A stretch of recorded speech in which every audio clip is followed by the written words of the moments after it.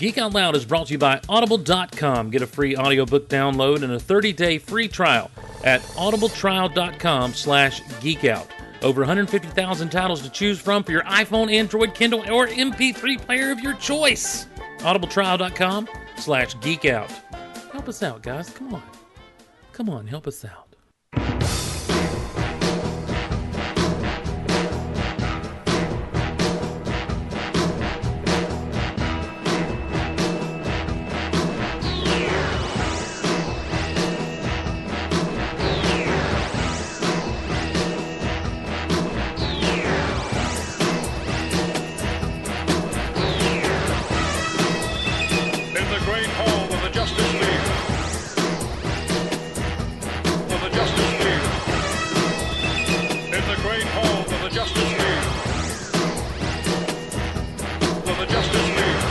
On this episode of Geek Out Loud, we have seen Creed, and it is so good. Spoiler alert.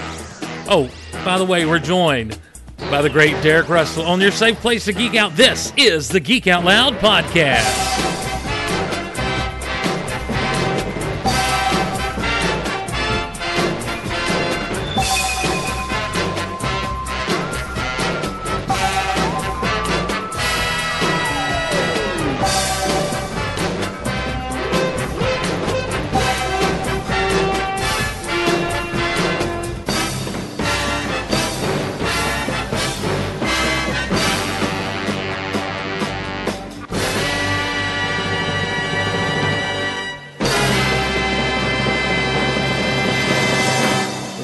Again, everyone, and welcome to Geek Out Loud. My name is Steve Glosson. So glad to be along with you on this episode, and I'm excited about this episode because we have with us, well, I know him as my podcasting partner for life, in the great city of Tupelo. There stands a bastion of journalism, integrity, and truth, and a man who is like no other. I'm not really sure how all this happened. I do know that I picked the wrong cue to start out with, but that's fine, because this guy is my podcasting partner for life, and he's my dear friend. Ladies and gentlemen, the Mickey to my Rocky, the Rocky to my Donnie, the Apollo to my Drago. Wait, the whole metaphor just fell completely apart. I'm just going to shut up because I think we're getting to the right point here in the music. We are.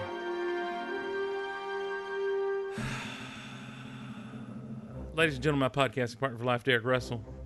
Please play that at my funeral. Like, I'll die tonight. Just play that at my funeral. You mean the Superman theme? Well, that too, but I think that's the best entrance ever. He's taking off, guys. Up and away. Oh, Derek, thanks so much. That's good stuff right there. That's good spit. Dude, I tell you what, I realized immediately I'd clicked the wrong soundtrack in the wrong cue. Have you watched Unbreakable Kimmy Schmidt? Have we talked about this? I have watched the Unbreakable Kimmy Schmidt. It's the wrong Boys to Men. It's the wrong Boys to Men song. That's all I can think about. My favorite part of that whole bit is the look on his face. As he knows he's done the wrong thing, but he's owning it. He just keeps going. Run, Lillian. I make love to you. So good. Oh, my Lanta. Oh, how's it going, man? Thanks for doing this. Hey, thanks for having me. Of course, dude. A long-time listener, first-time caller. No, you're not. You're not a first-time caller. And I don't know how... Long-time caller, first-time listener? No, that's right probably either. Closer to the truth. That's not true at all. It's probably much closer to the truth than you realize. Before we get too deep into things, Derek, just a couple of things to get out of the way. Number one, guys, we are mainly supported by you, independently, completely listener-supported. This is a crowdsourced podcast and podcast network, and you can be a part of that over at patreon.com. By heading to patreon.com/geekoutloud. Our featured supporter for this episode is Ryan Rudder. The Irish Jedi, Ryan has superhumanly powerful lungs, throat, and vocal cords that can produce a sonic scream for various effects. He can hover or fly at the speed of sound, overwhelm listeners with deafening noise, stun them with tight-focused, low-frequency sonic blast, effective even against shielded ears by penetrating the skull via bone conduction. That's some comic book science for you. Plunge them into hypnotic trance, disorient them, nauseate them, or simply render them unconscious. It's a bad day for crime when the Irish Jedi shows up. Ryan Rudder, our features reporter on this episode of Geek Out Loud. We've got many more to add to the Gulliver's Wall of Fame, which you can head over to geekoutonline.com and see. And we got a couple of quick announcements really fast.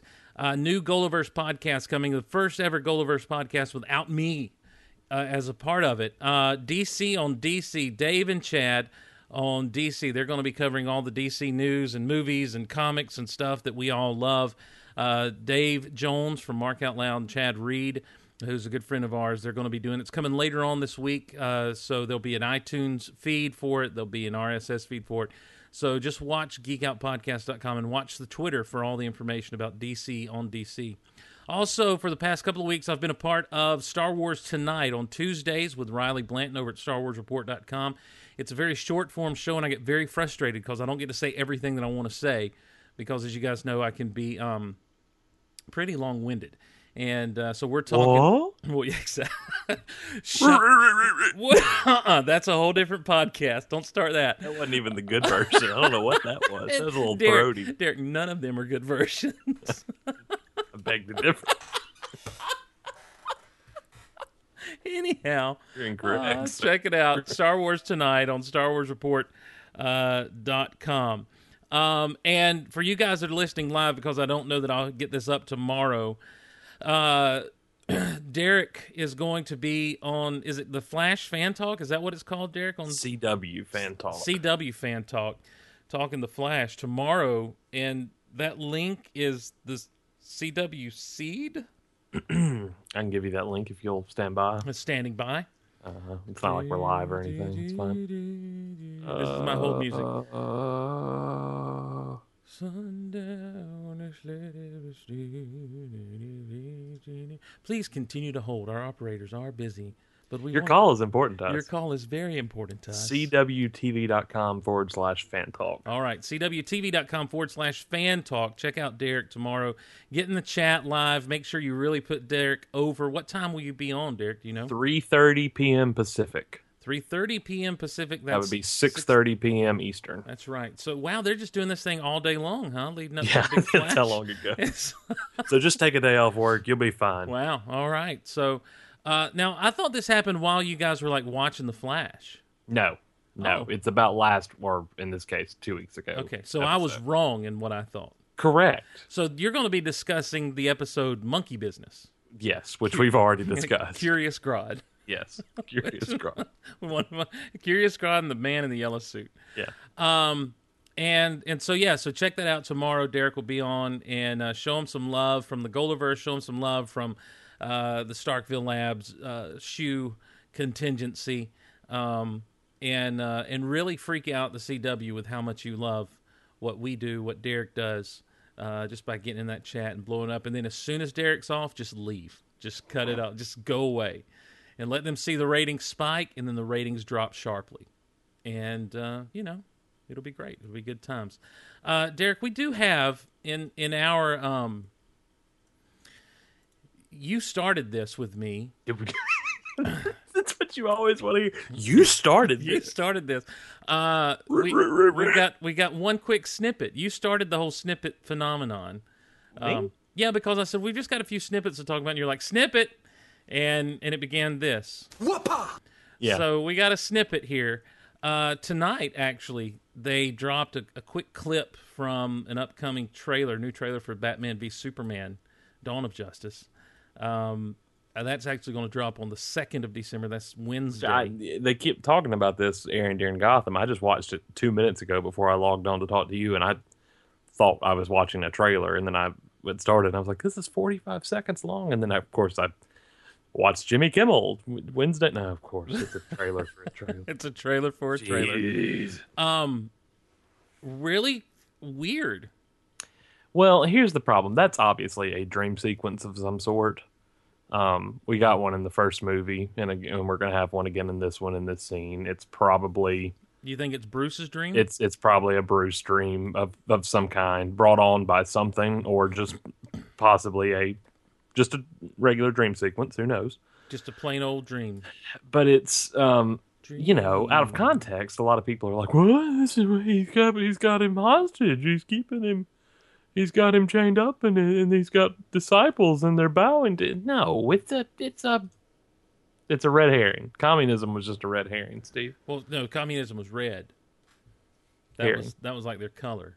Oh, No, that's right. You didn't like Clue. Never mind. I tend to agree with you. I tend to think that just watching Bruce's reaction and looking at Superman's face, Superman's not going to accept worship in that way. He's not. He's just not. That's not how he rolls.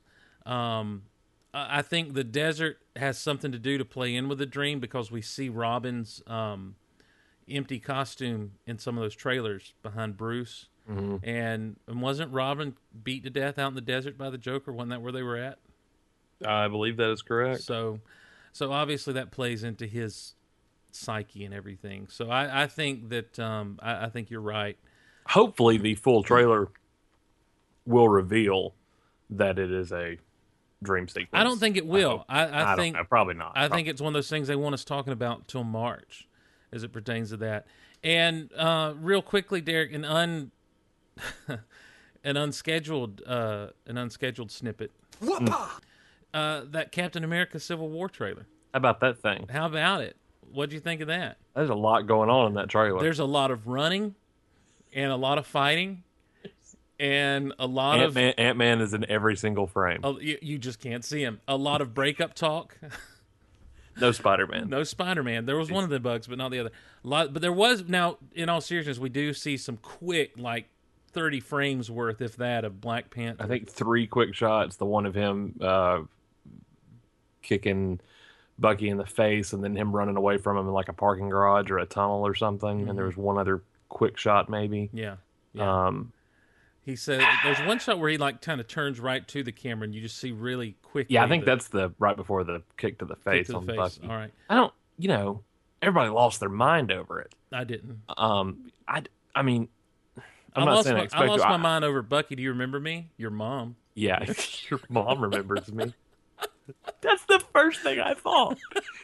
Like, this is how bad I thought it was. I thought it was one of those Jimmy Kimmel pranks. Like, they had him on, and it was like, and here's the world reveal trailer. And here comes Steve, and he's like, Bucky, do you remember me? I remember your mom. And I thought it was about to be just a full-on parody of a trailer. A lot of man love, because he's like, this is my friend, and Tony's like, I used to be. No, so was I. Yeah, so and was then I. And then I saw somebody, one of the best ones I've seen, because, the new thing now is as soon as a trailer drops, it's GIFs and making funny versions of it. And it did the "so was I," and it quickly cut to the footage not found thing from Arrested Development. Oh, nice. Yes. Yeah, that, because the thing is those guys have been at each other's throats constantly. They've never been through those friends. movies. Yeah. Put the suit on. Let's see how you do. This is something that's definitely been set up since Avengers.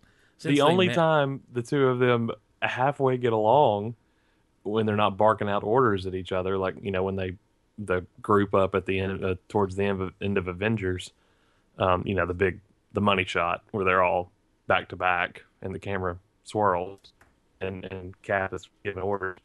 Other than that, the only time I can think of them actually halfway getting along is when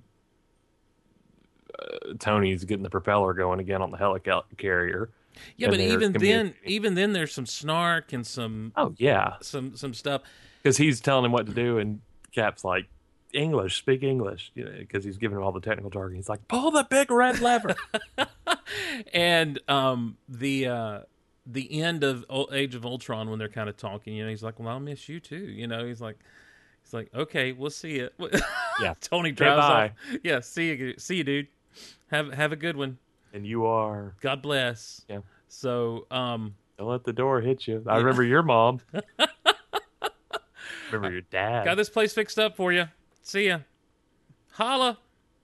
So, yeah, I mean, look, my butt will be in a seat to see both of those movies. I never really dug the whole concept of the Civil War in the first place, especially after we ruined it on Starkville Houseville. We ran that into the ground. Yeah. But I never dug that idea. I'm not a fan of the heroes fighting each other. I'd rather see them fight a bad guy together, team up and fight a bad guy. I mean, I'm okay when like I like the Marvel method of we don't know each other, therefore we fight, but then we realize we're both okay. And hopefully that's probably going to be the Batman versus Superman method too. Well, I think so, but Civil War is going to be flat out Civil War. I mean, they're doing you've got to be held accountable, but this is encroaching on our personal freedoms, and so now we're going to fight about it, and so I don't know. I've never dug on that, and so they've got to go a long way to really get me stoked about Civil War. Even though, like I say, my butt will be in a seat for it, and I hope I come away just absolutely shocked. My favorite superhero movie this year was Ant-Man. I mean, I don't know if it gets much better than that. Honestly, I'm most excited about his interaction in the film. Oh yeah. And I'm over Spider-Man. Yeah, we talked about that on the round 3. But I'm kind of interested to see what they do with it. Did you see the video of the kid that's playing him doing his gymnastics stuff? Yes, I did. I mean, good for him. I can't do that. No, I can't either. But do you think Martin Freeman is Red Skull? I didn't know Martin Freeman was in this thing. Martin Freeman is apparently I don't know if he's the bad guy or not. I think he's supposed to be Zemo, isn't he? Baron, is he? Baron von Zemo? Yeah. Oh, I didn't know that. Yeah, so. Oh, well, interesting. Shows what I know. That's what I thought. Now Morgan Freeman as a Red Skull would be pretty cool. I'm excited to see them bring Ross back in. Oh my gosh, Thunderbolt. Totally. That's a good round out to go back to the Hulk, which are really only linked to the Incredible Hulk. Has been the Hulk. Forgive me if I'm wrong. Other than the Hulk, is Tony. Yeah. There's no other. Well, I mean, it kind of breaks the fourth wall when it's not the same actor to me in this franchise. So the only thing that really connects it, other than a couple of mentions of Brooklyn, is Tony. Yeah. Harlem, excuse me, is Tony. Yeah. Bruce tells him last time I was in New York, I kind of broke Harlem. Yeah. I mean, but Ruffalo came in and owned that role. He's owned Banner, and they've done a great job with the Hulk, I think. Unless you count, what was the first Banner? Marvel one-shot? Eric Banner. Oh, the first Marvel one-shot? The Consultant? The Consultant, yeah. And they were talking about getting... They wanted... S.H.I.E.L.D. wanted Abomination. Mm-hmm. And they're like... Because he was a war hero. Right. And they're like, no. So we're not doing that. Send in the Consultant. What you find out is when Tony goes to talk to Ross, it's to get Abomination out of cold storage or wherever they have him. Yeah. And they knew that Ross would just they knew that Tony would tick Ross off enough that he'd say no. And apparently, like, Tony ended up buying the bar. Yes. Something, yeah. Stuff you didn't see on screen. Right. I miss the one-shots. They haven't done any since Iron Man 3, I think. I think once they started doing Agents of S.H.I.E.L.D., they were like, eh. Yeah, but see, Agents of S.H.I.E.L.D. is, Yeah. It's been, Bring back Agent Carter. Well, they will be. They will be in the winter. The Jessica Jones was pretty good. I've not watched an episode yet. I don't like it as much as I like Daredevil, but David Tennant portrays probably the best Marvel villain we've seen since Kingpin on Daredevil. I mean, he is phenomenal in this role. He's scary. He's evil. He's spoiled. He's just uncaring and unfeeling, and he has a motivation for it, and it's kind of freaky. So I'll be interested to hear what you say about it when we get there. But anyhow, so that's the snippets I want to discuss with you real quick. But what I really want to talk about is this thing here.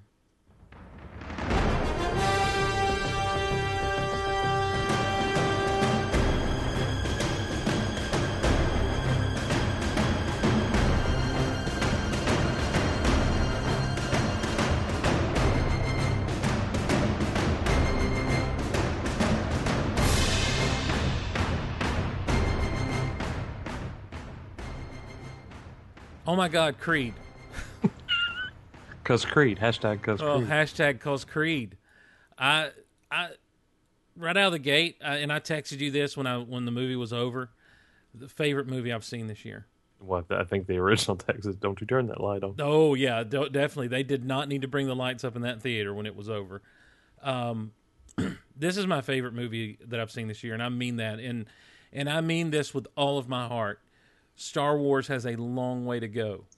Dude, I mean, I hate to be that way, but I sat down ready to be, everybody's been talking about it. Everybody's been buzzing about it. It's been making all this money. Everybody's like Creed 2 out the gate, already talking about Creed 2. And I don't want to get my hopes up because you know how I feel about Rocky. Mm-hmm. I feel like you feel about Rocky. Mm-hmm. And Rocky's been around for you a lot longer than Rocky's been around for me, but Rocky's a big part of my childhood. Right. And so I sat down trepidatiously. Mm-hmm. And, they turned those lights up way too fast. I'm telling you, listen, okay, I have one kind of funny story about the situation. I'm walking to the theater, and the way the movie theater that I go to is set up is you walk in the main entrance and everything, and on a Monday night when you go, as it was tonight when I went, you don't buy your tickets at the box office. You go on in and walk over to the concession stand. Right, I get that. Ours does that. And then behind the concession stand area where all the theaters are, it's just one big long hall. And there's one set of bathrooms. That's the same way the one at the mall here is. And it's on the complete opposite side of where I was walking to see Creed. Mm-hmm. And I kind of thought on the way, I'm like, I should probably go to the bathroom. I had a lot of coffee on the way over here. And I'm kind of feeling like I'm going to really need to go to the bathroom before this movie's over. And I said, nah, you know what? I'm almost to the theater here. I've gone too far. I've walked too far to turn around and walk back.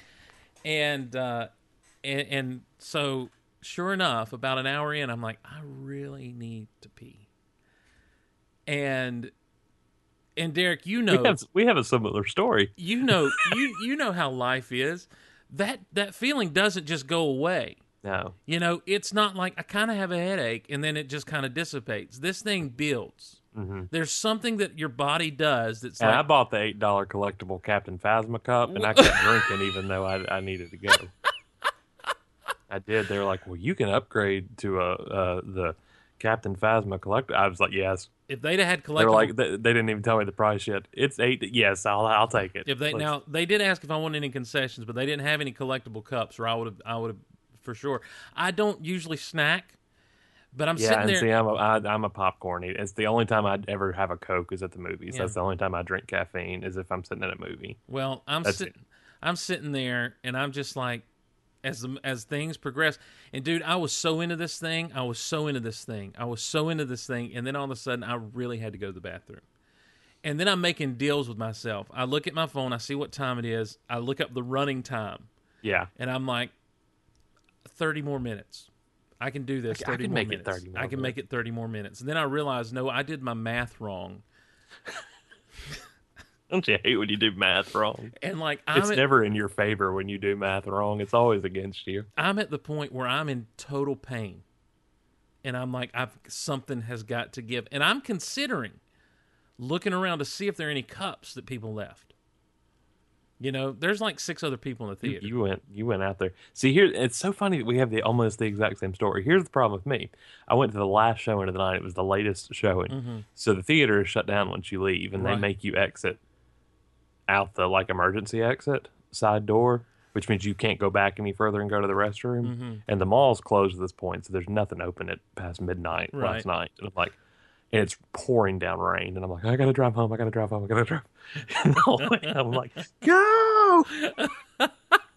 Get out of my way! Well, I'm sitting there, and I'm like, and I can't just... Captain Phasma cup, it was a bad call on my part. I can't just go to the... I can't just kind of let a little out in my pants, because at this point, it's going to... I'm going to walk out of there if I did that with wet drawers. I understand. People are going to know. Yeah. And so I'm sitting there, and they're getting to the last fight, and they have their little talk in the locker room, and they're walking out to the ring, and they get out there, and they're looking around, they're talking, and I see Michael Buffer in the background. I'm like, okay, the other dude's got to come out, and Michael Buffer's going to be introducing him. I can do this. I can get back in time. And so I had a friend back in the day when I lived in Minnesota. We'd go see movies, and she would get up in the middle of the movie and go to the bathroom, and she would be back like in 30 seconds. And I'm like, where did you go through? What hole did you exactly? pass How did through? you What do wall did you? I was like, you just pressure cleaned something. And so I just thought, I need to take this person's spirit in me right now and get to it, dude. And I just booked it out the door to the bathroom, got back as Michael Buffer was finishing up his. So all you missed was the walk up. All I missed was Conlon's walk up. Oh, okay. Then you so, missed nothing. Yeah, there. but I'm telling you, it was some fire breathing. And I kept telling myself, I wonder if I can do. I was wondering about that because I saw the fire breather dude, and then he was listing the credits. I'm like, I never saw a fire breather. What did this? He did it like 4 times, but then the first time when the lights come up on him, the first time on Conlon, they do the whole ranking like they did for the guys at the first part of the movie, which was good. It was a good moment. Yes. So it was good. Southern Belle in the chat. Suzanne says, download the Run P app so you can know when to go to the bathroom. The app tells you the best time in the movie to go and describes what you missed. I'm getting it right now. This will never happen to me again. Had not having my phone. This is and this was a first for me. I've never had this happen. And I've sat through like double features of stuff. I went through all 3 Back to the Futures a few weeks ago. I did fine. I think I'm getting old. I didn't get that Captain Phasma cup. That's right. Problem. Oh man. So anyhow, that was the only negative experience, and it was my fault, not the movies. It was my fault. It was totally my fault. I gotta my hat now. It's totally my hat. I gotta go back up here to someone in the chat. Let me because I want to quote it right. Franken Wells in the chat says, when the title card came up in the theater after young Adonis asked what his father's name, acceptable. Yeah. So, dude, how much did you love this movie? Oh my God. Part of me almost didn't want to like it. Mm-hmm. Like, I don't know how to explain that, but I almost wanted to be like the one naysayer, and everybody was just fawning all over it. And I wanted to just be like, well, like, I hate being that guy. It's like, well, they didn't get some continuity correct. And in Rocky 3, and like, I couldn't even be that guy. Like, I felt like a kid. Like, I haven't felt like a kid in the theater in such a long time. And I did. And this one just, dude, round 12. Here's how tonight went down. If you haven't told the story about why we're doing this right now. No, I haven't. So I texted Steve when I got out of the theater at like 12 last night as I'm racing home to find refuge in the restroom. It's just like it's all caps. And I'm asleep. Oh my God, Creed. And I'm asleep, by the way, when you texted that. Of course you were. Yeah. I knew you were, but I wanted you to see it when you woke up. And then, of course, you went to work and we didn't talk until tonight. And I was going to rehearsal to direct my show tonight. And did I call you? You called me because I called you because I wanted to tell you about the CW thing tomorrow night, and we just started talking to Creed. And I was like, "You got to go see it," and he was like, "Well, I got stuff to do. It's going to be a while." And I started telling you, not like spoil. I didn't. No, you didn't spoil it. Darn thing. No, not at all. I just want to make sure that I didn't. But I started giving you like moments. I guess you'd call them just perfect moments from the film, and you're like, all right, I'm going right now. We'll talk to you later. I was like, here's the deal. There's a showing at 7:05. I can go see it now if you will podcast about it with me later. Like, well, saddle up, partner. Because the plan was to do a Geek Out Loud tonight anyway. And to talk... Just not with me. Well, yeah, just to kind of do one, to get one out, to talk Jessica Jones. But I wasn't really super keen on Jessica Jones, so it's like, I don't know, more Star Wars, a little bit of Jessica Jones, da-da-da. And when you start, I'm like, you know what? I need to do something good that I'm passionate about. And so when you were talking, I'm like, okay, we're basically doing a podcast right now. When we were talking about it, and I'm like, we're doing this. And but what I watched in the theater last night was Rocky 7. See, that's the thing. I don't know. I mean, obviously it's Rocky. it's a continuation of that story, but it's such, to me, a good passing of the torch. It's a great pass on the torch, but I did not feel like that it was such a. It did not feel like a reboot or a. I wrote. I'm so prolific, Steve. I don't know if you know this or not. I do know. Months ago, I wrote a big column for the paper about comparing Creed to The Force Awakens, and how it was this. They were both nostalgia sequels. They were not direct sequels. They were new kids playing in old sandboxes, and that was how I referred to it. With Finn and Rey and Creed, Right. playing in sandboxes that came before them. Right. And in the last couple of days, that's all I've seen is think pieces comparing Creed to The Force Awakens and how they're basically doing the same thing.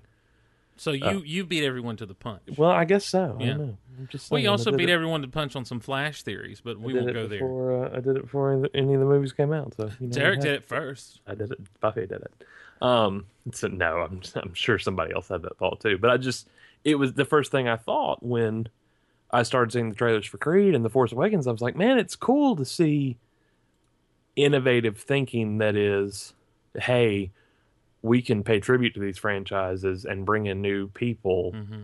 And I kind of said Jurassic World did the same thing, but it's a little different with Jurassic World when those films aren't set as far apart as like Rocky 1 and Creed are, and Star Wars, A New Hope and The Force Awakens are. Here's the thing, when I watch something like Creed, I realize how heavy-handed Jurassic World was in what it was doing. And see, I still haven't watched Jurassic World yet. It's good, don't get me wrong. But it was kind of the same thing. It was new actors playing in that same.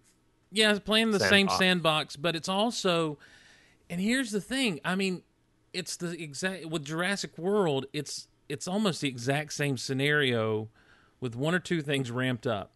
In Creed, it's a different scenario, but it's the same.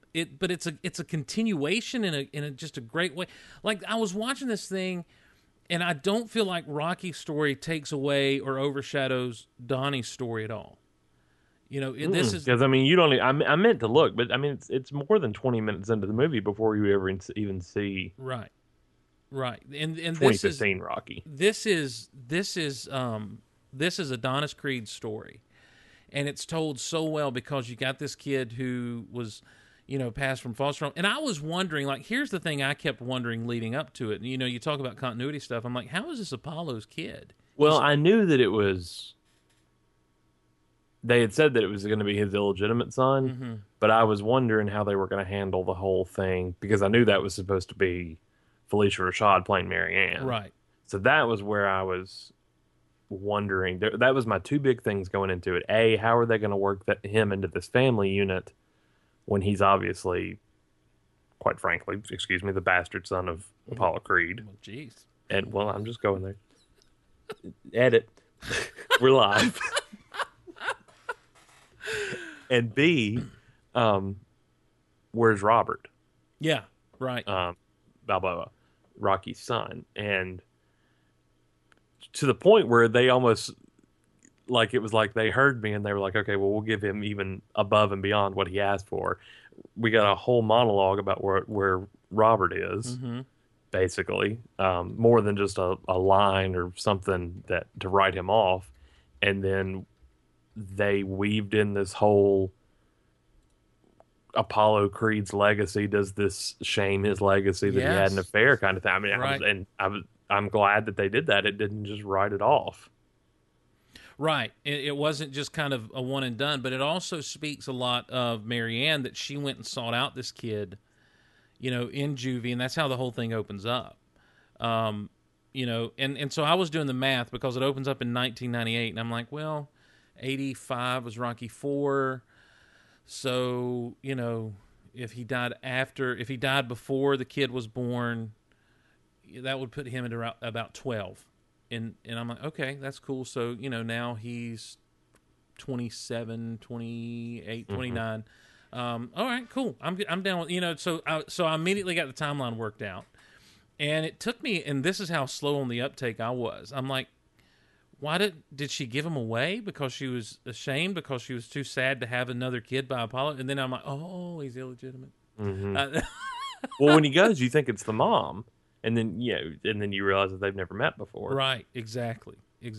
And so, but then I was shocked, because they do the thing down in Tijuana, with his fight, which is basically, I mean, it's Rocky 1. Right, I mean, it feels like the opening of Rocky 1. But rather than cut to some kid that's been, living the street life, or, in and out of juvie even after, Marianne took him home, we cut to him in front of a computer in a suit and tie.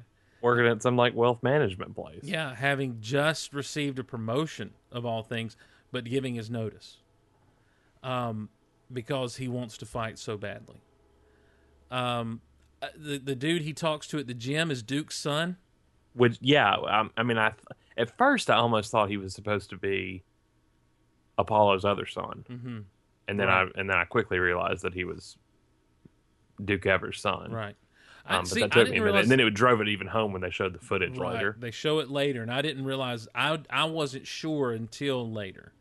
I thought it was just some dude saying, well, your daddy, someone who grew up around that place and that sort of thing. But that moment where he refused to train him, I'm just like, this is, okay. So, everyone sees this kid as a silver spoon. It's different because Rocky's whole thing was he was the underdog because he never got his shot. He never got his chance. He grew up on the wrong side of the tracks. And then Apollo comes along in Rocky 1, gives him this shot just for the promotion aspect of it because the other fighter had dropped out or gotten sick or some such. And so now what you've got is this kid who wants to fight. For whatever reason, it's in his blood. He's got something to get out. And I like the fact that, he's going under the name Johnson. He's not using the Creed name. And the big point of the story was when Rocky's so-called friend leaked out that it was Creed, that he was Apollo's son. Mm-hmm. And, and then he had to deal with things on that level. But I really thought, as much as this is a parallel of the first Rocky, they did so much so differently that you like this kid for different reasons, and you were rooting for this kid for different reasons. And you immediately like him. Right. Well, you're rooting. I think where you're rooting for him is because he gives up everything. He gives up a life of ease to go after this dream. Mm-hmm. This is a dream for him, and when he's talking to Rocky in the restaurant, it's just like you realize that when he realized who his dad was, that he had became obsessed with his dad's Well, I mean, history, that with his scene dad's where story. he's at Marianne's, I guess his house, really, but at the Creed estate, watching.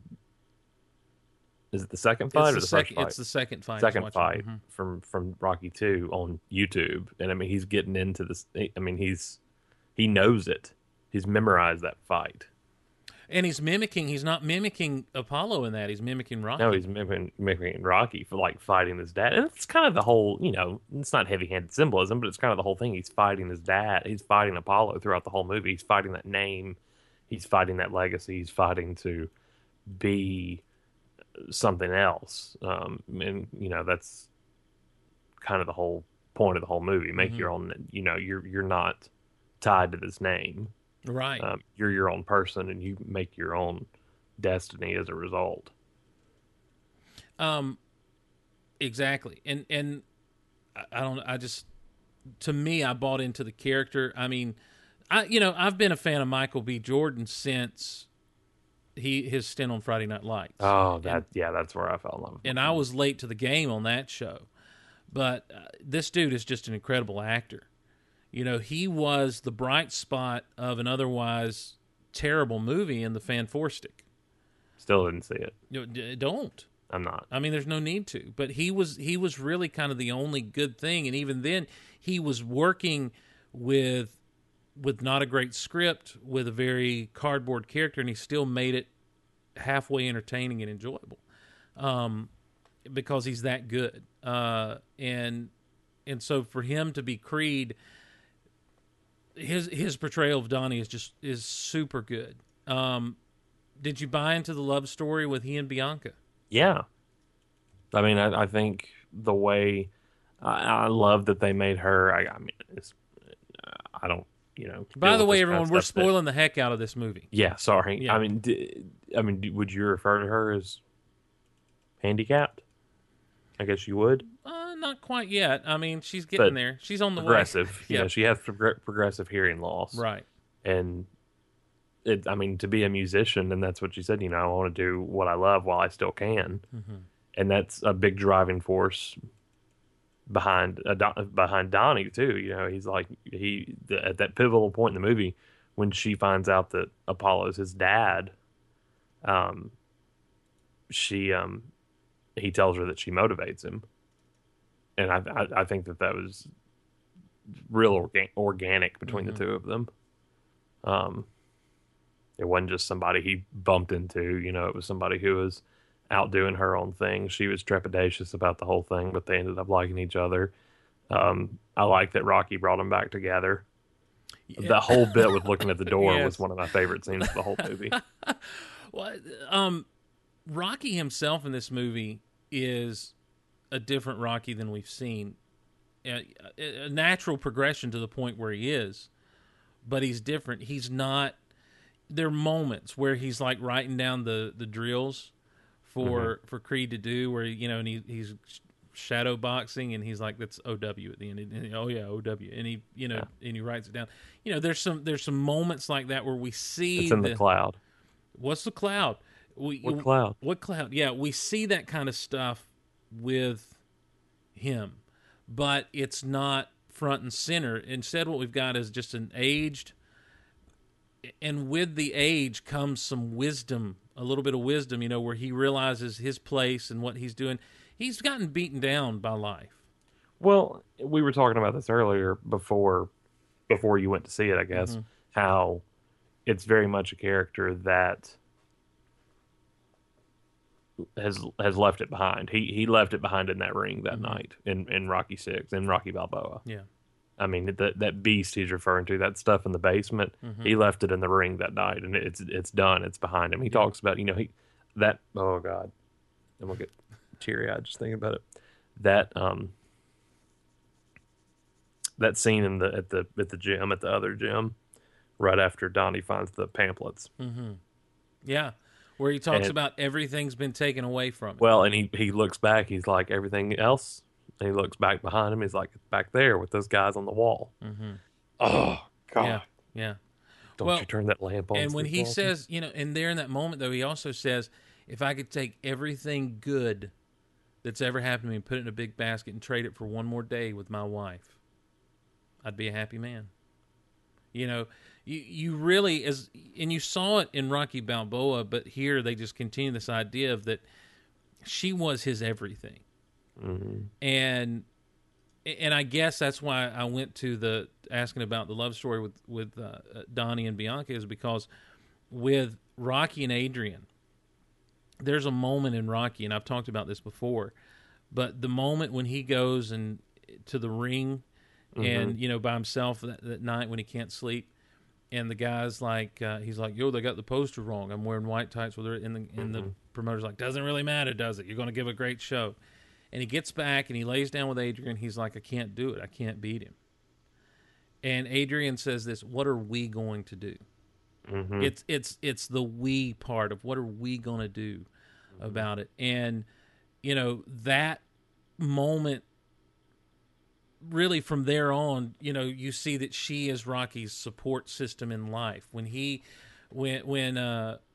in 2, when she's in the coma and she wakes up and win.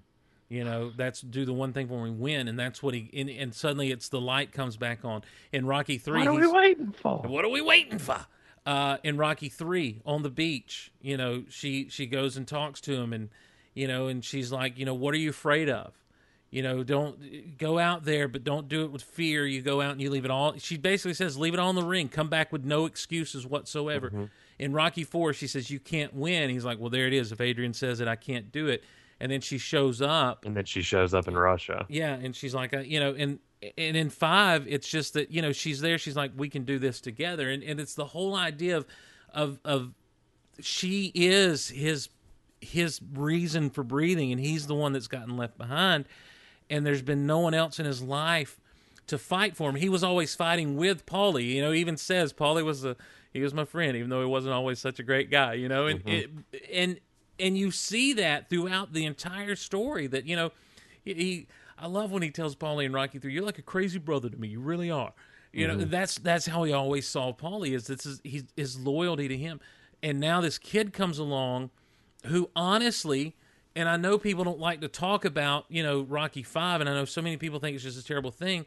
But you look at the last person that we ever saw Rocky train, it was this kid who was basically just using him, and as soon as the big money came along, he left him and fought him in the freaking street, and, and was going to basically go kill him, I guess. Mm-hmm. And so now this kid comes along who wants him to train because he's his only connection to his dad, and Rocky doesn't see that. And in that moment when he says, "We're not family," that's something we've never seen from Rocky before. We've never seen Rocky lose it. But this is on the heels of that conversation he has with the doctor. Dude, what broke me is when the doctor explains to him that he's got non-Hodgkin's lymphoma and what that means, and he's like, "Yeah, I saw it with my wife, and it didn't turn out good." They tried that with Adrian, and he's like, "I'm good with it. I'll be fine. I'm good with it." And it's just like, at that moment when she says cancer and it cuts back to him, and the look on his face, like, he doesn't get an Academy Award nomination for this. Something's wrong.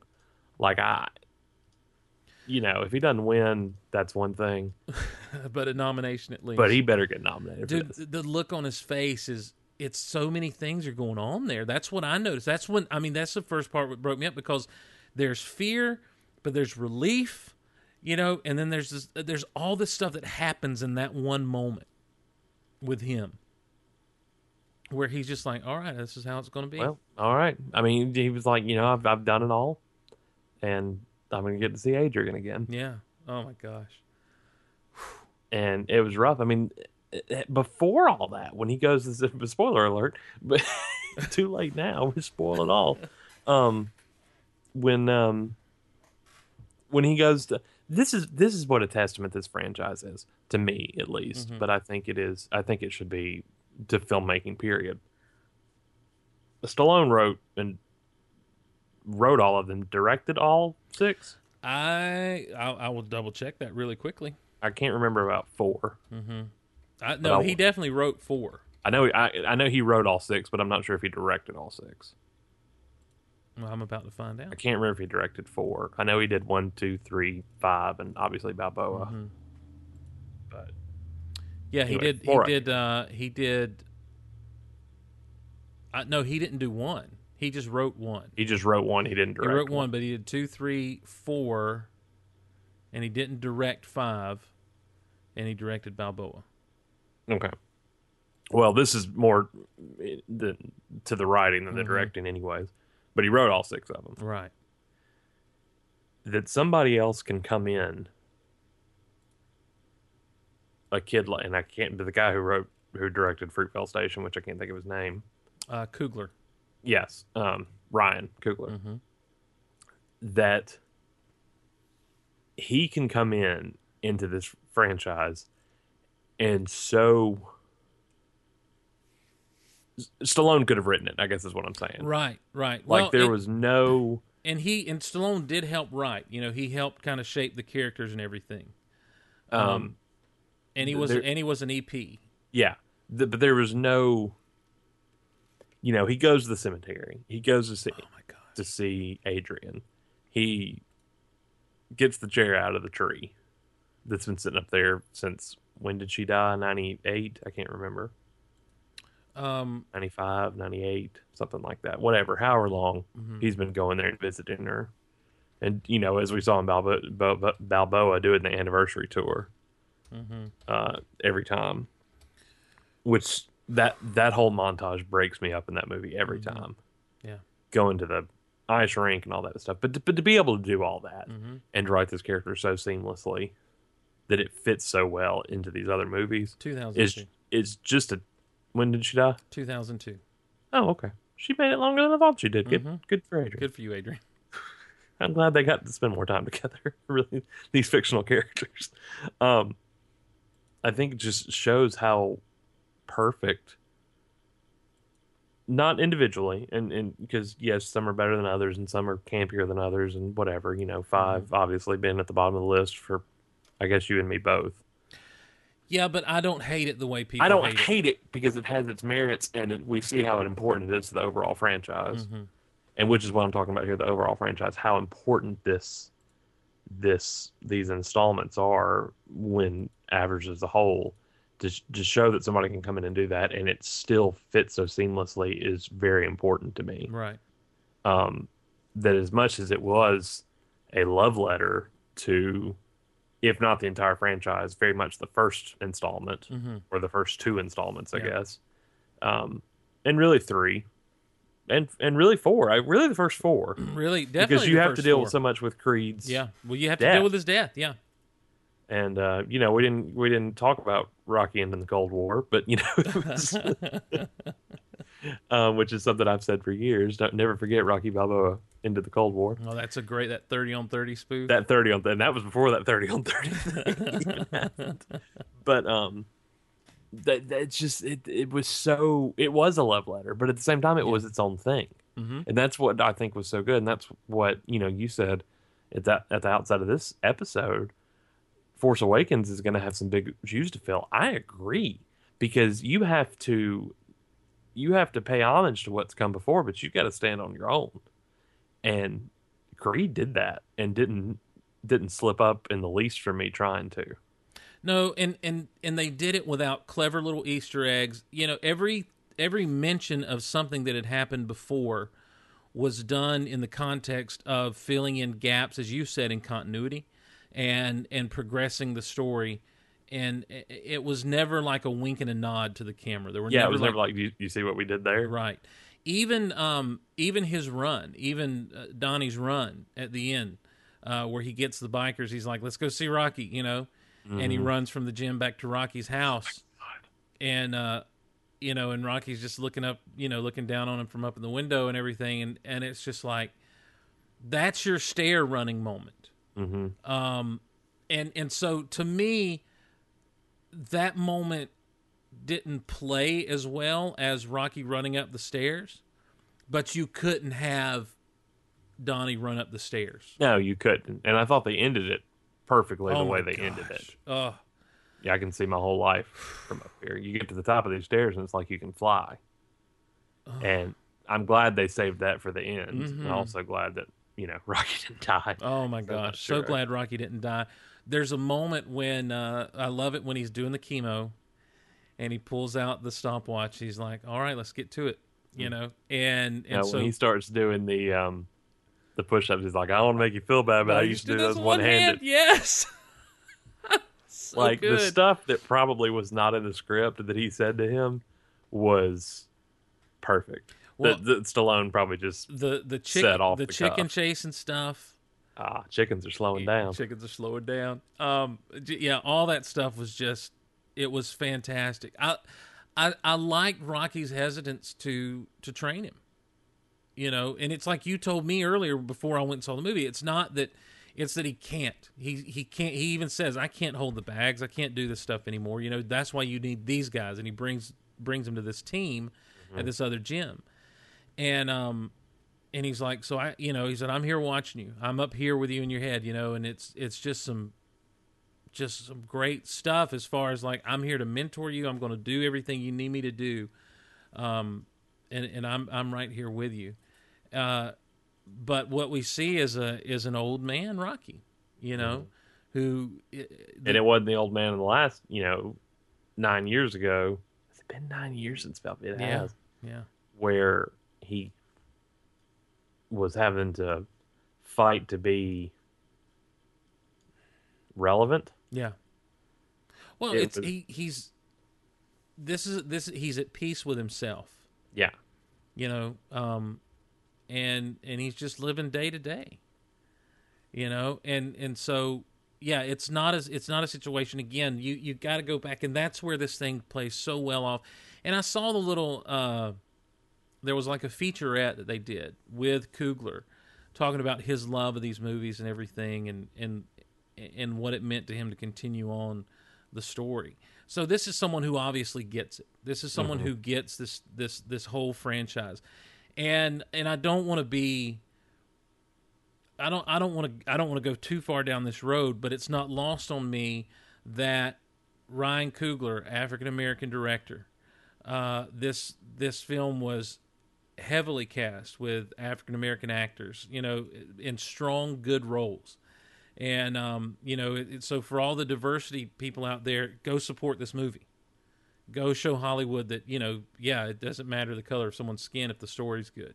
Yeah, it doesn't. It has to be written for a black character or a white character. Right. It's just a good movie. Well, and that's the thing. Cast well. And that's one of the things I liked about this. And obviously, Coogler understands the struggles of a black man the way that, Lily White Steve doesn't.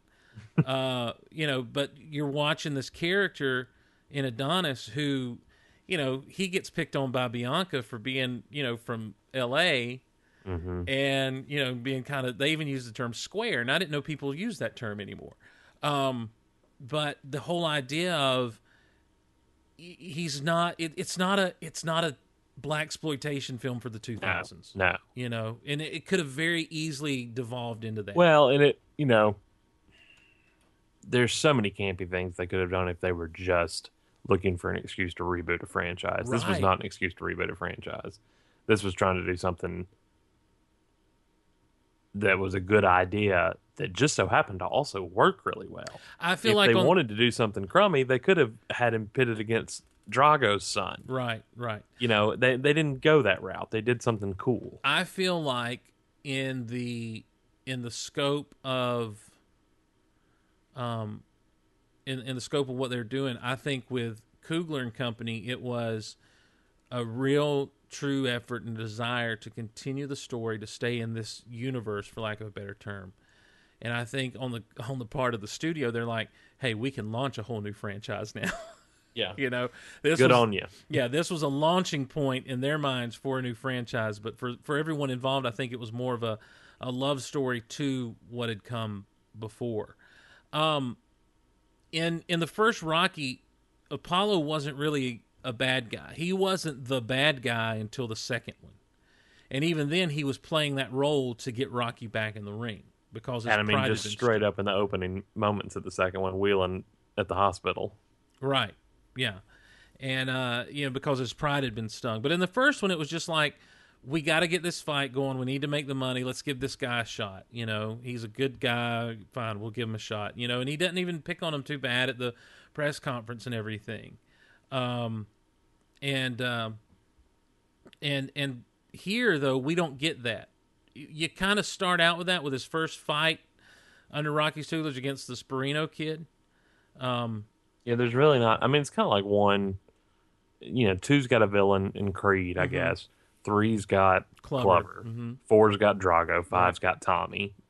But and then back in 6 in Balboa, Mason Dixon's not really a bad guy at all. No, he's just not played what he's pitted against, and it's kind of the same way with this one. Yep. And so, but here, Conlon becomes the bad guy. He does. Conlon is, he's not a good dude. He's got this temper. He's mean. He's big. It's a scary fight, and Donnie goes in as the big underdog. Well, and what was funny to me is you kind of got a half-hearted villain in Rocky's buddy from Mickey's gym. I mean, to me, he was the bigger villain. Yeah. He was the catalyst what set the whole thing off. Yep, because he felt, and really it comes down to feeling spurned by Rocky. His kid was such a good fighter. He wouldn't train his son, but he just trained this kid, which spawned him to go look into the kid's past and figure out that he was Creed's son. And then he ended up leaking it, and especially, of course, you knew that minute where he was like, "Okay, Rocky, I'll do it as a favor right. to you." Well, Rocky, and knew even it too. Rocky, Rocky knew it too. Yeah, I mean, you could see the look on his face. And again, it goes back to Stallone's acting in this. He did such a great job, because I didn't. When you told me you felt like Oscar nom should be in the cards for him as a supporting role, I was like, I even said, really, he's played this role 6 times. But wasn't it It's above and beyond? above and beyond. Because it's one thing to play the same character 6 times. Mhm. It's another thing to play the character the 7th time and do something completely different with it. Well, he completely grew. I mean, and you see, and to me, that's one of the secrets of the greatness of all the Rocky movies. As much of a pure 80s movie Rocky 4 was. And Rocky 4 is in its purest sense just a blatant 80s movie. Good guy, bad guy, Russians, American, go America. But in each movie, his character progresses in some way, in some subtle ways, in other ways more, directly. Well, he gets smarter in each movie, too. Right. And so, but when you get here, it's like light years even ahead of where we were in Balboa. And I kept looking for, and it was there a little bit, I kept looking for a lot of the humor that you get in the old Rocky movies. And that's another thing. The tone was just a little bit different. Just slightly But see, I laughed at stuff. I did too. I'm not saying there weren't funny moments. Like we said, the whole, I used to do that with one hand. The chicken, there was a lot of funny moments, but it wasn't as in your face as it was in the old Rocky movies. Well, and I think that's just storytelling. Different. Right. Well, versus like 19. one of my favorite things about the Rocky movies are the pre-fight discussions leading, right before they do their walk to the ring and while they're standing in the ring. There's some funny crap that goes on. Mm-hmm. In Rocky 4 particularly, Paulie gives Rocky the speech like, if I could unzip myself and be anyone else, I'd want to be you. You're all heart, Rock. And then they get up into the ring, and here comes Drago, and Paulie walks in and says, I take all that stuff back. Yeah. The corner talk between rounds, I'm seeing 3 of them. Hit the one in the middle. That's right. Mm-hmm. Hit the one in the middle. How much you think this guy eats? About 202 pounds. Weighing 202 pounds, those kind of things. That was gone. And that's not a criticism. I think you've got to... I don't know. I laughed at the tapping at the back of the neck, but maybe I wasn't supposed to. I don't know. I don't think you were supposed to laugh at that. It took me a minute to figure out what was going on. I'm like, how did he see that? And I saw the second tab. Oh my god! Oh my god! They're just blatantly cheating for him. They're blatantly cheating for him. Yeah. But and he knew it too. The doc knew it. he saw what Rocky was doing. He was like, okay. It's like, I kind of want to see this one in too. I kind of want to see how this one is. Yeah, I want to see how this is going to turn out. Dude, that 12th round. There's so much more stuff to talk about. Like, I hate that you saw the walk up. All you missed was Conley coming out. Right. So right. All 3 of those from the locker room or the back room or whatever into the ring walks were just amazing to me. Especially that third one with Rocky, that long haul. The second fight. But the second one with the second walk up all being one take, one shot. Well, the fight itself. And I kept looking, you told me that, and I kept looking for clever edits. And there was 1 or 2 places where they could have done some clever edits, but by and large, what they were doing, and I mean, I'm sorry, this is filmmaking mastery. The camera would pan away because it's done in handheld, and everyone knows I hate handheld, but they did it well because they weren't shaking for no reason in this one. They would pan ever so slightly. One of the fighters would come out of the frame, and then for a second or 2, and then when you pan back, the cut would be there. Let me give you some hot tips on how they did this because it's pretty interesting to me. So they filmed. This was the 3rd day of shooting when they filmed this. Right. 3rd day. And it was also Sly's first day on set. Like, filming the film total. Right. So, added pressure there. Not only is it your 3rd day of filming out of the gate, it's day 1 with Rocky himself in the ring. Or, they're on the set with you. They had to do it 13 times. Wow. 13 of those full... I mean, it's like a 6-minute take. Yeah. If not longer. Yeah. Anytime, but 13 not total because obviously something would mess up. Like they might have gotten a minute into it on take 3 and had to start over again. But they only had of the 13 times they only had 2 takes that were usable. Wow. Holy crap. They did 13, and the 11th, I believe, the 11th of the 13th is the one that they used. I mean, but what I'm saying is, in that moment, you had to have people ready to go. Camera pans away. All right, slap the cut on him. Paint the bruise real fast. Or undo the makeup that was covering this up. Whatever the case was, because with the old Rocky movies, they filmed them backwards, so that they could take makeup off as they filmed. Well, they I know the first time Donnie gets hit real bad and it's noticeable was computer generated. Okay, all right. So I forgot of those things were CG. By the way, forgot about computers. Yeah, but the whole cinematography, yeah, regardless, is there. It's different from anything Rocky. The first Rocky movie is notable not only because it's a great movie, but because it's the first use of the Steadicam, where someone literally wears the camera to follow and walks along with someone without track. It's the wearable Steadicam that they developed for like running shots and stuff with Rocky. And here they abandon the Steadicam and they go to that handheld camera motif. And again, I'm not a fan of too much shake on the old camera. Here, I felt like it worked because in the moments where it was supposed to be steady and held steady, the camera worked well.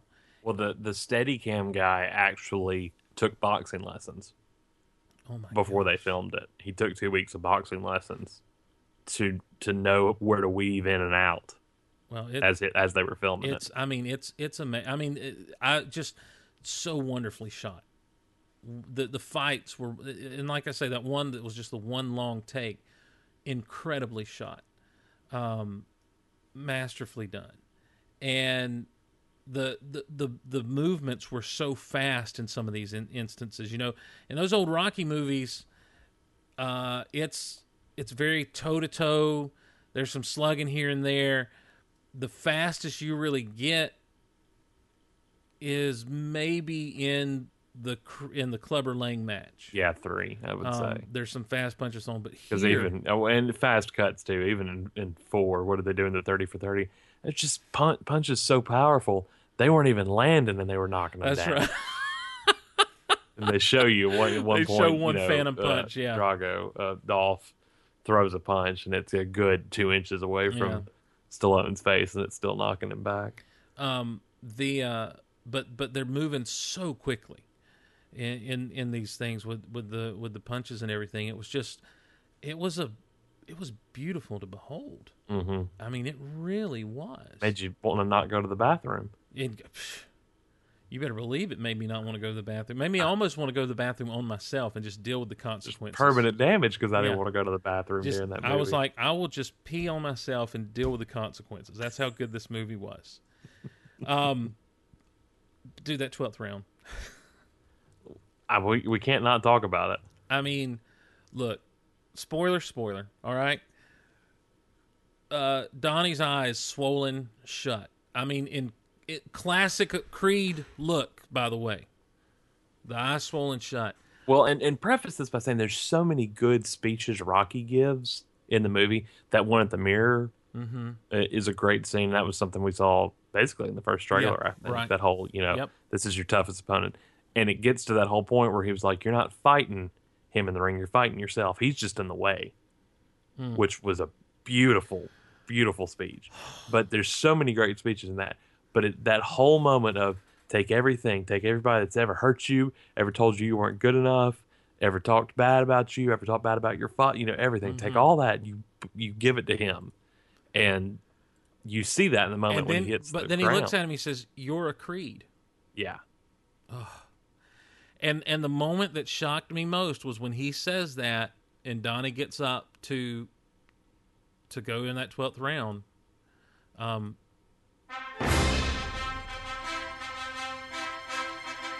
I was like, can I stand up? I jumped in my seat. I mean, I'm not even lying. I was with some guys from work and I told them we were walking and I said, look, I got to tell you something. Y'all don't know me well enough to know what this means to me. But if that 70-year-old man dies on this screen, you're going to see a 30-year-old man cry in this theater. And they said, we thought you'd cry anyway. I said, that is a fair assessment and it may happen. Here's the thing. I wish my movie experience seeing this could have been what our Muppets Most Wanted movie experience was. Dude.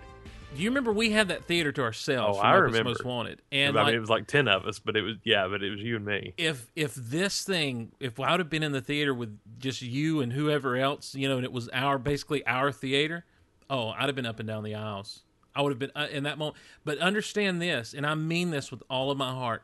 When he says "You're Creed" and that music hits and the he dude stands up to up. fight him, I didn't see the first minute of the rest of that moment because my eyes were so blurred up. I was crying, tears. I cried. I openly wept. I do not deny it one bit. I cried almost as much as I did at Toy Story 3. This was just like, it was everything. And then when he goes down, well, he goes down before that, right? Does he go down before that? He goes down before it, and he sees that flash of Creed, and that's when he gets up, and pops up like a madman.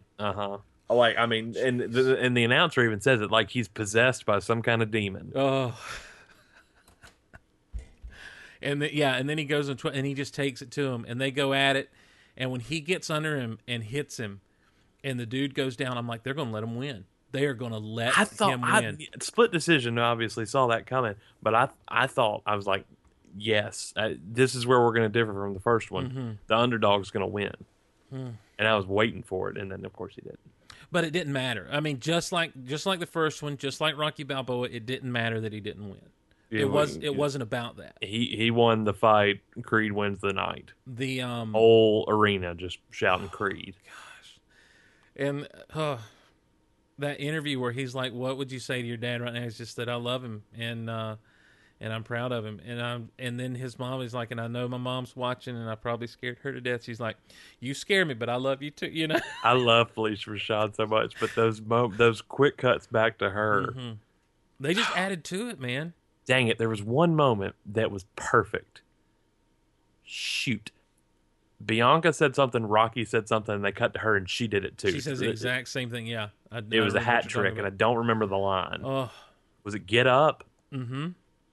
I think so. I don't know. I think so. But but Bianca said "Get Up," Rocky said "Get Up," and then it cut to her, like, spilling her wine. Get up! And I loved it. I mean, I howled. It was great. Look, her watching it, the minute she sits down, I'm like, oh, she's about to watch this fight. Mm-hmm. The one thing she didn't want to do. Well, listen, before that even happened, when the locker room with the trunks that she sent. What I love is they had Creed on the front and Johnson on the back. Well, what I thought was about to happen was she was going to send two, and one was going to say Creed, and one was going to say Johnson. And he was going to pick Creed. And he was going to pick Creed up. Mm-hmm. And after I thought about that, I was like, if I'd written this, that may have been the way I did it. But I kind of loved that it was both. Mm-hmm. And it's just, again, so fitting. Everything so fitting about what went down. This is just a perfect addition to that story. And obviously, sequel's in the works. Yeah, he's going to fight Drago's son. That's not true. That's not happening. But now I did see a fan tweet, that they hope that Drago does come into play somehow. I don't need that. I don't know that I need that. I feel like Drago's dead. I feel like the Russian premier and folks killed him. They're like, you couldn't handle that little American, you're dead. Because that's what they did back in the day, guys. Got real. If you embarrassed Mother Russia, you died. The KGB took him out. Mm-hmm. So yeah, he's somewhere in Siberia. I don't know. I'd like to see Tommy dead, but whatever. Tommy is dead, Derek. Tommy died? Yeah. Like the actor? Yeah. Sorry. He passed away of the AIDS. Oh. Yeah. HIV. Huh. Mm-hmm. So the score was good. The score is outstanding. It's a lot more understated than Bill Conti's work in the original Rocky. But Ludwig... You all right over there? Yeah. Okay. Ludwig Göransson. Gesundheit. That's the guy's name who did it. He does a great job of of progressing the rock. You know, John Ottman did, and I know you love Superman Returns, as do I. And you know, John Ottman did a great thing where he took Williams' music, he incorporated it in just the right place, but he also did something really cool with like the love theme. And that scene where Lois and Superman meet up on the roof of the Daily Planet, and they go flying or whatever.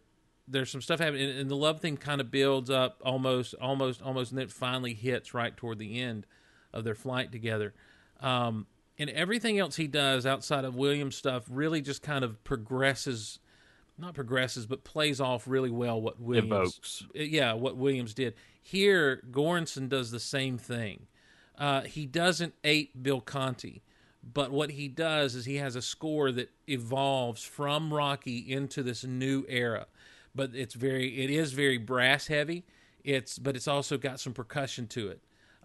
It's a little more understated. Like I say, you know, I know that you're big on basically his running theme, which is something about going to fight hard, going to fight strong.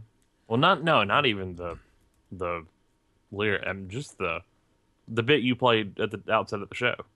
Right. Is what I was referring to. Okay, yeah, that's actually the music that track on the soundtrack is called the Conlon Fight, which it has that whole feel there. Yeah. Let me play a little bit of this here. See. That. Yeah.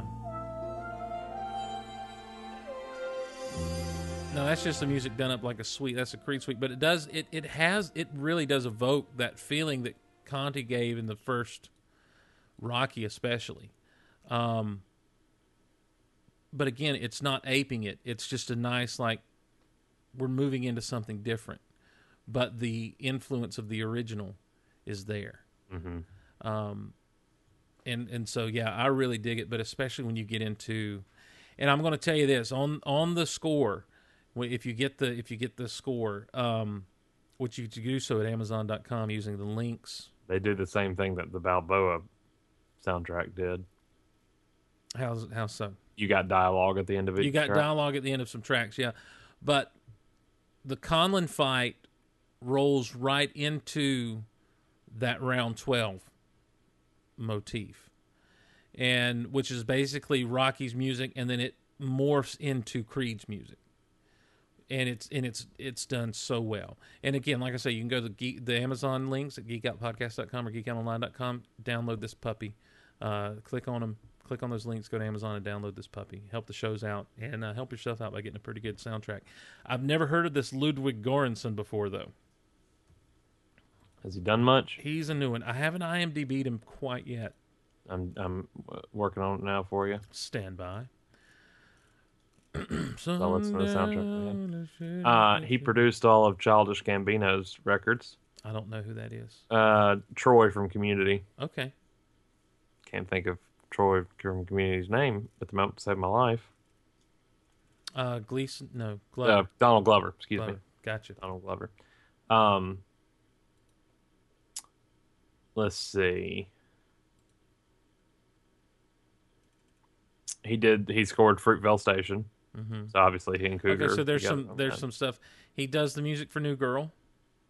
So this is a guy that's been doing... Oh, he did all the score for Community. Okay, so yeah, so he's worked in a lot of TV. I mean, he's pretty prolific here since 2007.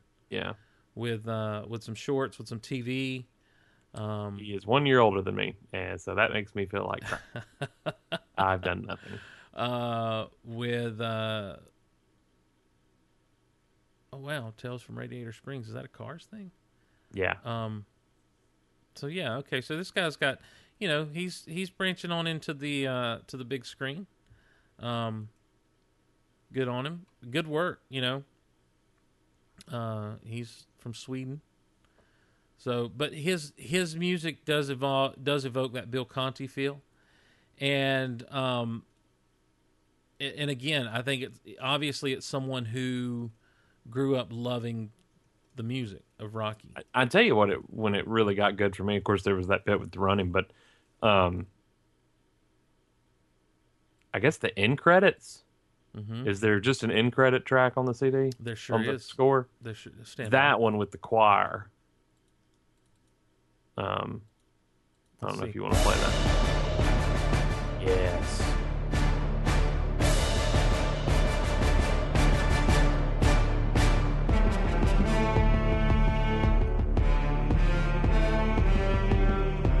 I don't know that I've ever stayed through the credits just to listen to the score of a movie before. Right.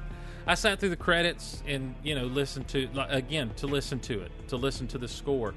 Again, you can hear those kind of electric drums going on, But and you described it to me as this, Derek, when we were talking about it before I went and saw it, as almost a superhero theme. It is to me. Yeah, it feels like a superhero. It really theme. does. It really does. But I was humming it as I was leaving the theater. The dun, dun, dun, dun, dun. So it definitely stuck with me. I'm in. I guess that's what I come away with is I'm in for future installments of Creed. Wherever they go with it, I'm good. Do you think? I guess the big question.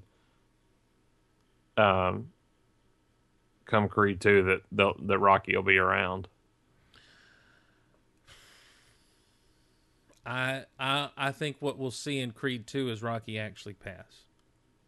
I see. What I think we'll see in Creed 2 is there'll just be a scene where he goes to the cemetery, where he goes to the Donnie cemetery? goes to the cemetery to talk to Rocky. Maybe. They may choose to do it that way, but I feel like with Rocky kind of stepping in and taking that Mickey role, that they'll want to use his death as a driving I feel like force. they did that in this one though already. You fight, I fight.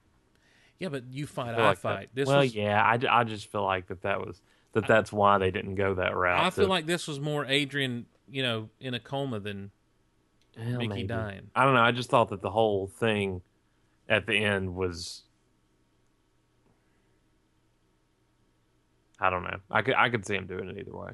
One thing that we hadn't talked about and I hate to talk so much about Rocky because it really is Donnie's movie, but one of the things that gets brought up in this movie very subtly that never gets brought up in any other Rocky outside of 4 is Rocky's guilt over not throwing in the towel for Apollo, not stopping the fight. That there's that point where in the restaurant where Rocky just grabs the chair and sits down at the beginning, right? Where the weight of everything he's telling him is kind of coming down on him, and he didn't ever think he was going to have to answer for some of this stuff, like not calling Mary Ann since the funeral, or gave a nice speech and all that. Yeah, nice speech. Good moments. Yeah, that's so many good character beats with Rocky, so many good character beats with Donnie. I don't feel like any of it was super predictable. The only reason I would have predicted, Donnie slipping back into jail overnight was because we saw it in the trailer.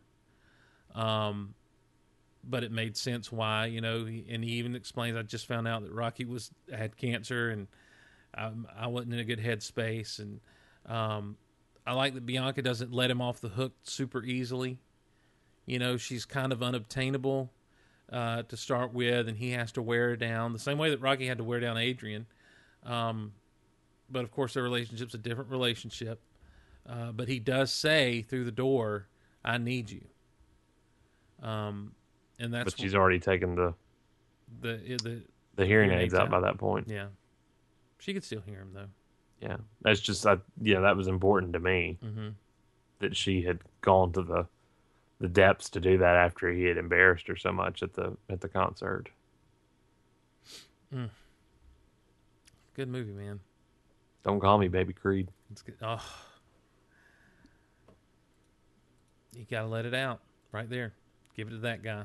I loved it, everybody, and I loved it in Balboa that everybody still calls Rocky champ, no matter where he is. Oh, sure, yeah, that's what you do with old. Well, fighters. even Bianca, she was like, "You didn't, your uncle's white," but then she's like, "You didn't tell me your uncle was Rocky Balboa." I love that in this universe, that's how important, how big these people were. Whether or not he actually in the Cold War or not, it doesn't matter if you're a boxing fan. It doesn't matter who you are. You know who Rocky Balboa is. Right. If you live in Philly, especially, you know Rocky, and you know who Apollo is. You definitely know Apollo. Well, I feel like they're almost in that universe. They're almost the Apollo's the why can't I think of the guy's name now? I'm going Muhammad Ali, Mm-hmm. and Rocky's almost the Mike Tyson. Mm-hmm. You know, it just because when you think back in real world boxing, you know, what other two names? Maybe a George Foreman, you know, but now he's known more for a grill than for fighting. But you know, those are probably the two biggest names in boxing, Ali and Tyson. And since Tyson, there hasn't been that big name. Floyd Mayweather now, I guess, but even he has. There's an air about boxing because of like the UFC and everything nowadays that, you know, it's just kind of boxing's taken a back seat and has really struggled as a sport to capture people's imaginations again. And you watch movies like this and you're like, it's never, and then you think, well, I'm going to get into boxing, and it's never as good. It's never as good. Well, you don't have that connection.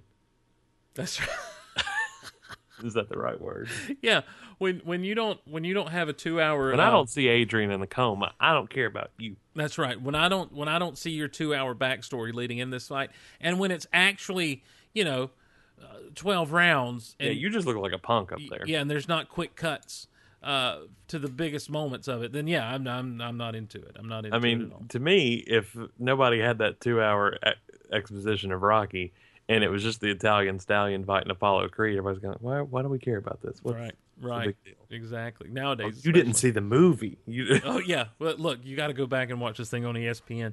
Why is this a big deal? If you're Rocky, do you just like kick that dude out of your gym?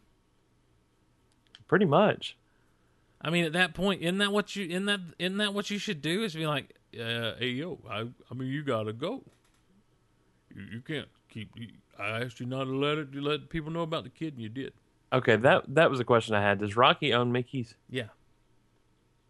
Was that established in Balboa? Mm-hmm.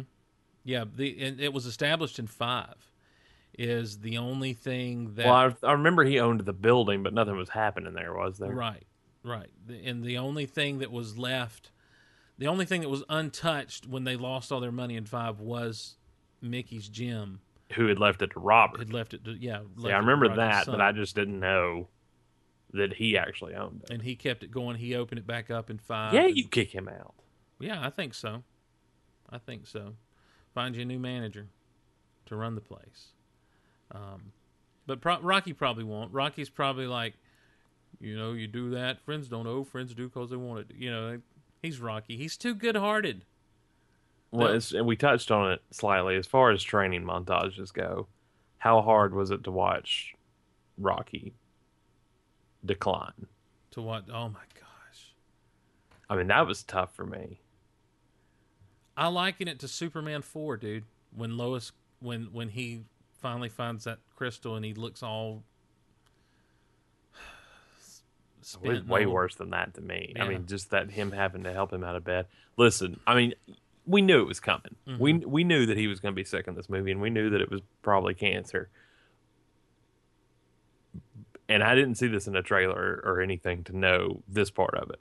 But when he's in the ring with him, right before he throws up the first time before they go to the emergency room, when he's in the ring with him, I was like, sparring with him. I was like, oh God, it's about to happen. And I was like, I'm not ready for this.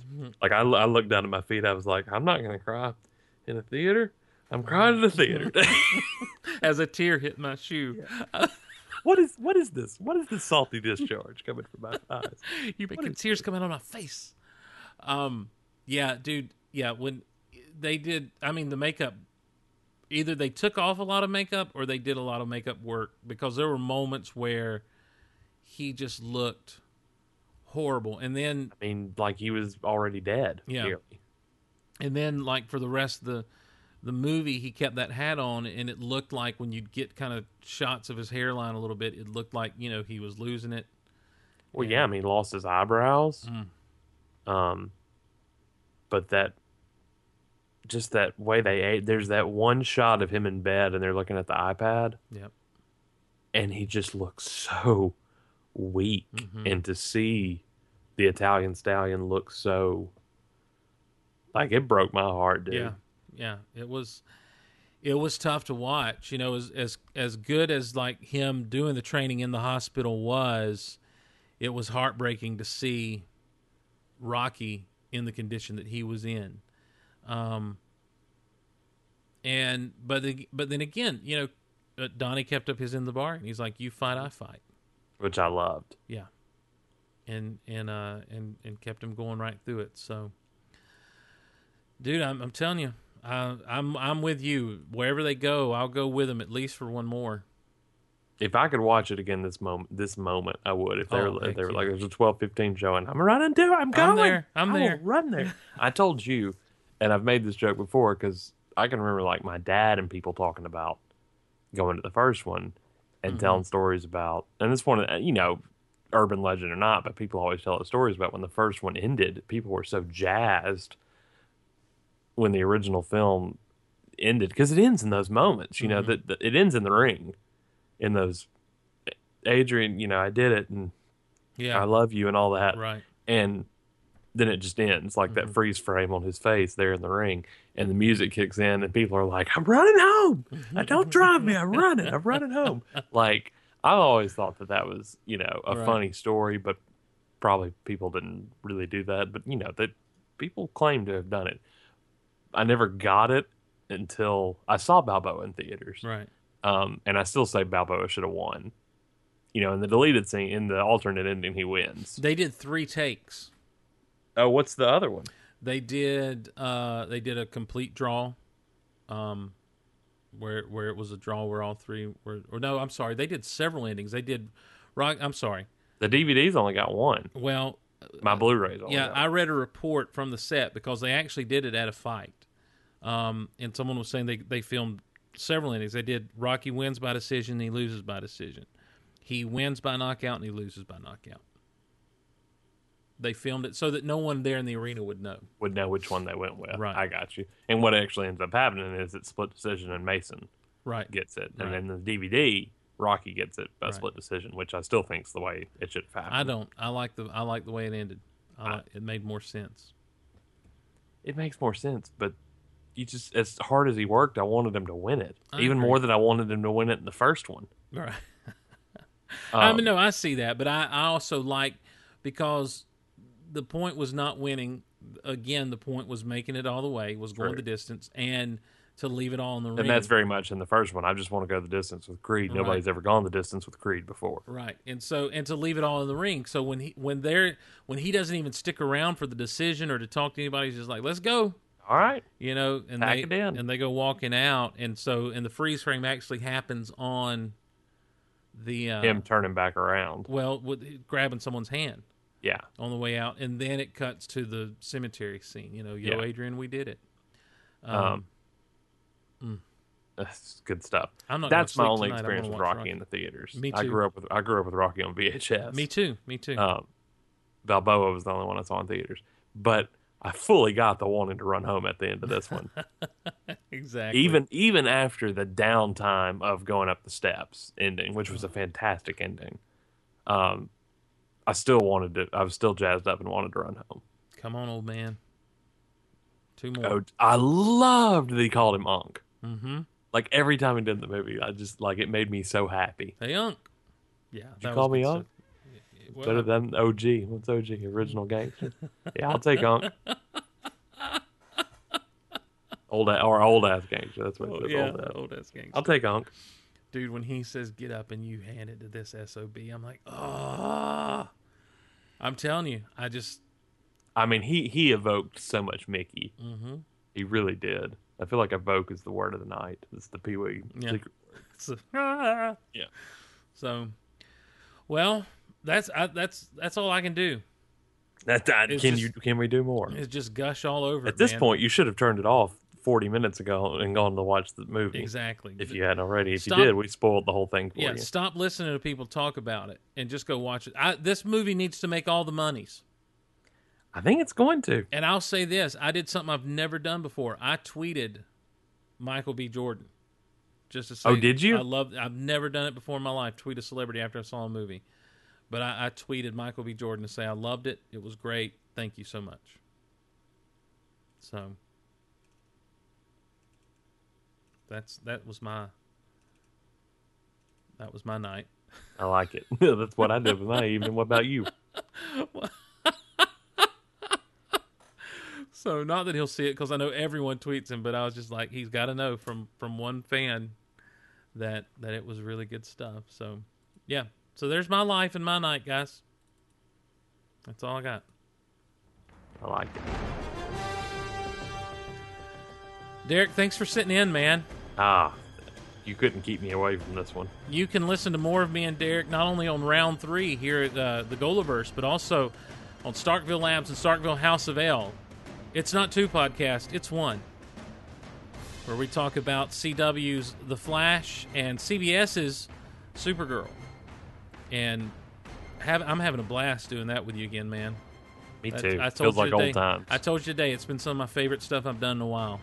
Is riffing on stuff with you with those shows. And so check those out. StarkvilleLabs.com is where you can go to find those shows, and of course GeekOutPodcast.com for everything else we do around here. Don't forget, it's holiday shopping time, so use the Amazon links at Geek Out Podcast and GeekOutOnline.com to do all your shopping.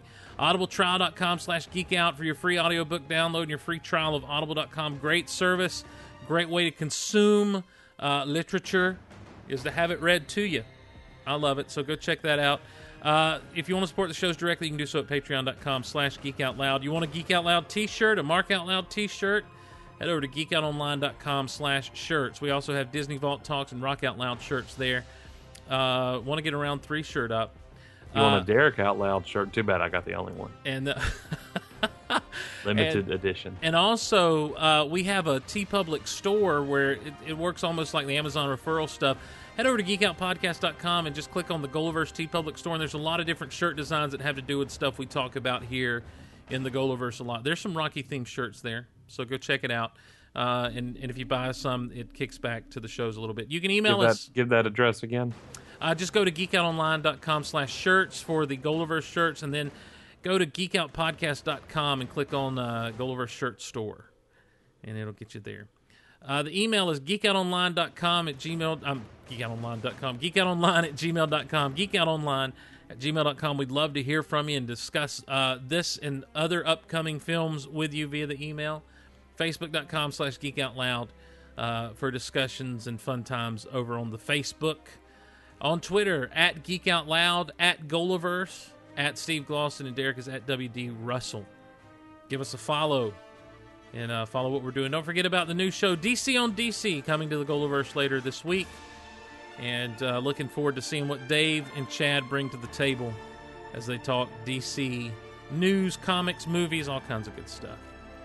Once again, Derek, thanks so much, man. It's always good. Thank you. Always good to podcast with you. For Derek Russell, I'm Steve Glosson. We'll see you next time on Geek Out Loud.